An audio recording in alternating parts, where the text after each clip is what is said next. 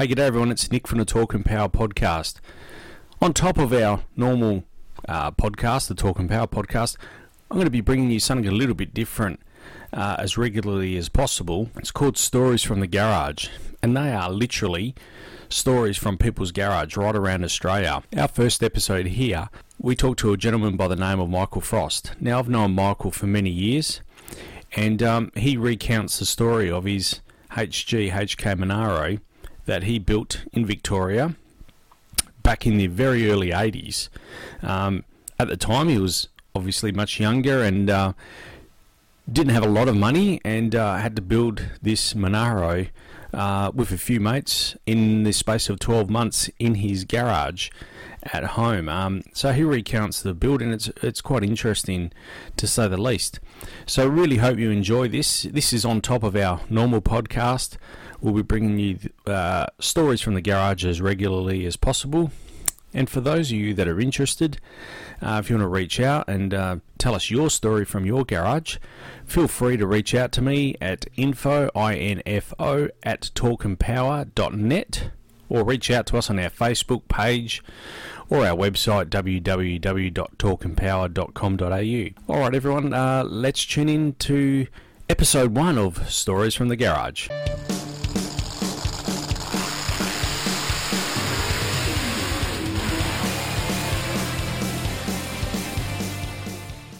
Okay, I'm here with Michael Frost.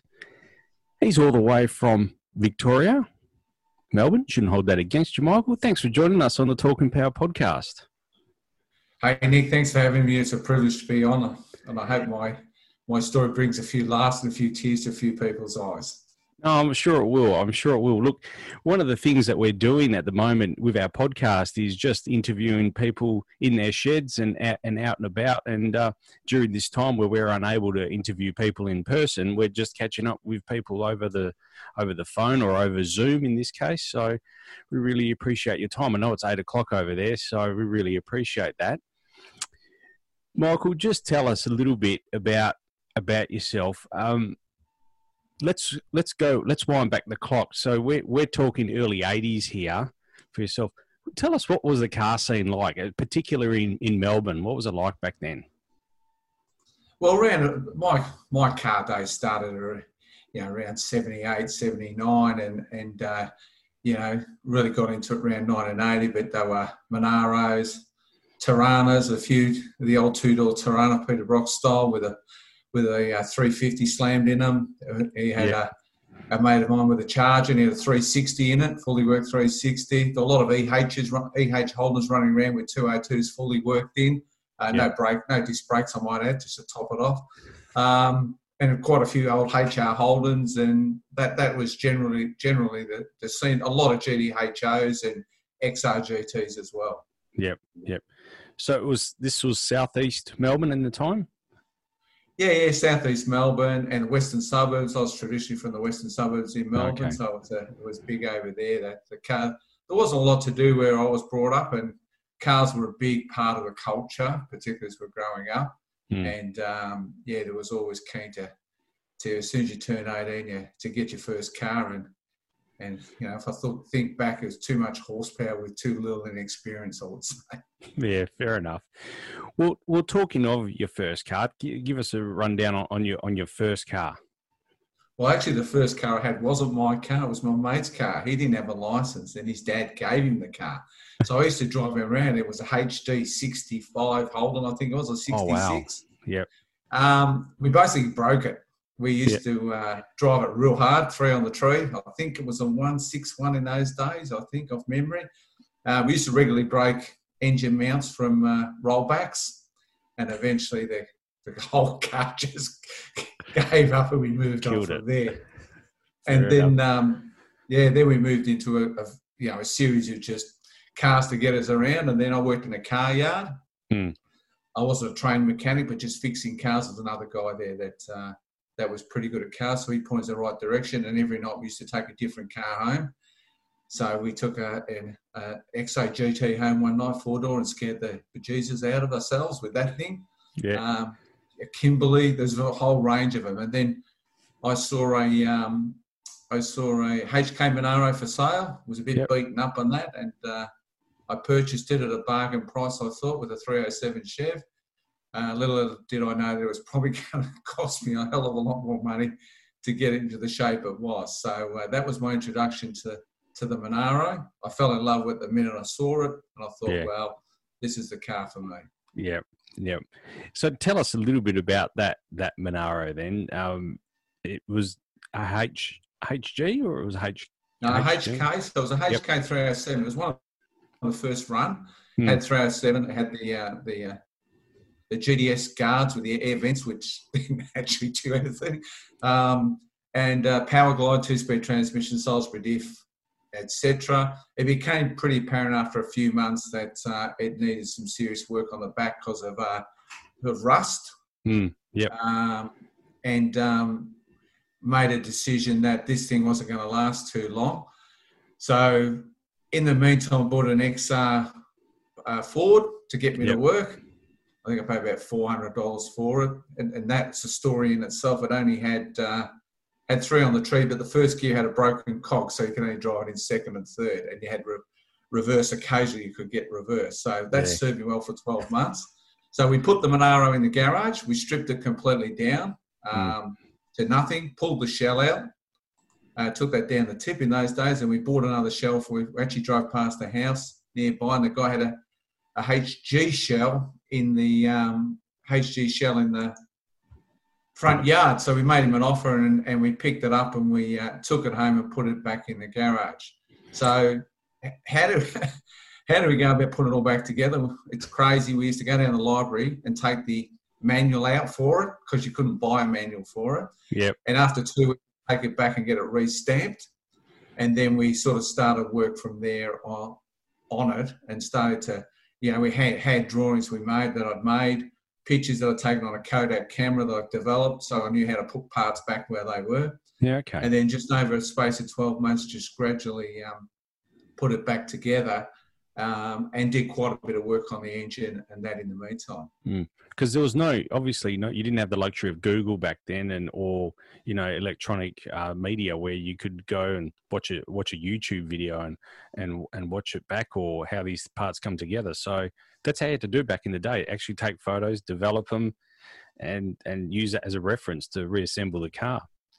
Oh, yeah, but you do other things. You go down to Wreckers and have a look at a car that was in the Wreckers, how bits and pieces were put together. I was fairly fortunate. I had a good mate who was a mechanic, so he'd pop his head in every now and then and make sure it was on the right thing. But, yeah, we got the body of that HG, and it was a manual, so we had to weld some parts into the tunnel to reinforce it, to put the auto in. And then we had to put all the diff back in, etc. With the engine, it was a 307, so I got a friend to bore it out to a 350, and he brought back the short block. So I reassembled the engine using the manual. And I can remember starting it on the floor with water flowing, running through on a garden hose, just to get it to turn over. Make sure it would turn over before I put it back in the engine, in the car. So we did a lot of those things. I was fairly fortunate that the electronics, or I use the word electronics, electrics, I should say. When I put the loom back in, etc., it all just basically worked, which in those days, if the electrics were a problem, they were problematic for a long time. So we did all that. I put it all back together. We had to put windscreens in, all the dashes, etc. I had to tar it, etc. So tell us, Michael, the specifications of this beast.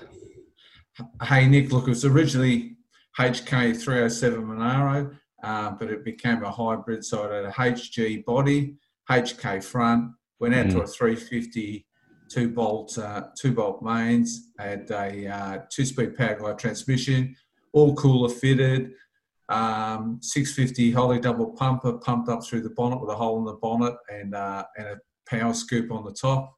I should say fiberglass power scoop. Heavy duty suspension, coil springs were cut with an oxy, which is no longer allowed, of course.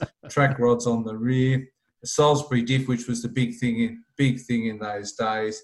Heavy duty shockers, and on the back of it, it had a painted black louver, which was all the rage to keep the sun out in those days. They were. I had a Commodore back in the very early 90s, and that had a louver as well. And because that's what you did. That's how they came out. And they did. They looked cool back in the day. But there were lots of other bits and pieces, like a mild cam, 2100 RPM high stalk converter, and it just goes on and on. You just put just kept adding bits and pieces. Yeah. And I'm not sure it performed any better. It certainly went quicker, but it didn't go around corners real well. So you had 14s on the front and 15s on the rear. 15s, and it was normal. I think 14s by 7s or 8s on the front. I think 15s by 8 or 10s, depending on. We actually had 2 sets of wheels for the rear. We had extra wide ones with not a lot of tread when we went down to the Mad Max road, and then the standard ones when we were out doing other things. But sway bar, rear sway bar was the norm with track rods. I'm not sure what they actually did apart from probably look good, but they supposedly improved their handling. But I think I've got to remember there's a massive amount of steel in the back half of those cars, and it's not to get them around a corner at any speed was obviously a challenge. No, that's right. And I take my hat off to, I think it was Norm Beachy that may have won Bathurst in one of those. Yes, we used to watch Norm race against Alan, and we used to be barracking for the Monaro every time. I bet. Yeah. Tell us a little bit. We've discussed this in the past when we caught up. So the garage where you built the car, it was a brick floor. Correct me if I'm wrong. Well, it was a tin garage with a corrugated iron with a wooden frame, and it was the guy that I rented the house off. He had paved the garage with the old style bricks where they're not smooth. Yeah. So you can imagine trying to use a engine stand on that with wheels. So it had its own difficulties. Yeah. And when it rained, of course, it was fairly damp in there because the roof wasn't the best. So yeah. But it did its job. It served.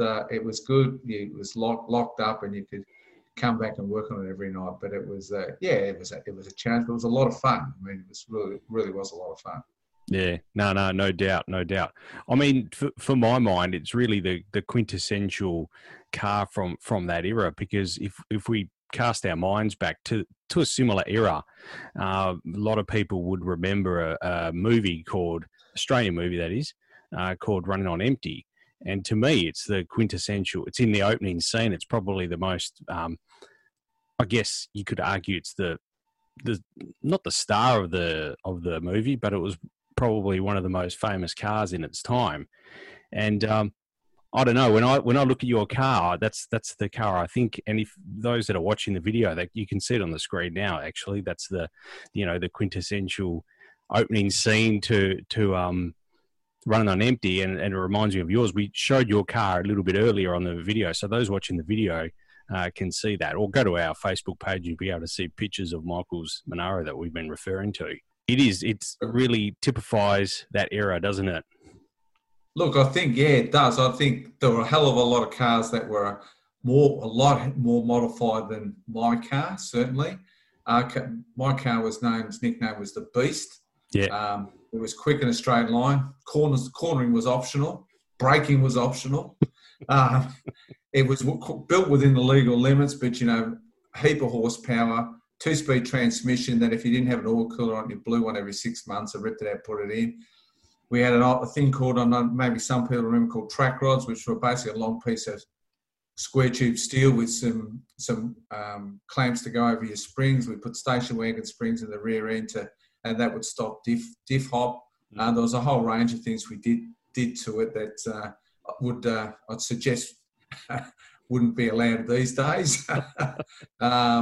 And just, and all with a 10 or 12-inch steering wheel, trying to turn with no power steering. There's no such thing as power steering then, unless you were driving a Statesman or something like that, or a Fairlane, if you're lucky enough to have a classic Ford Fairlane.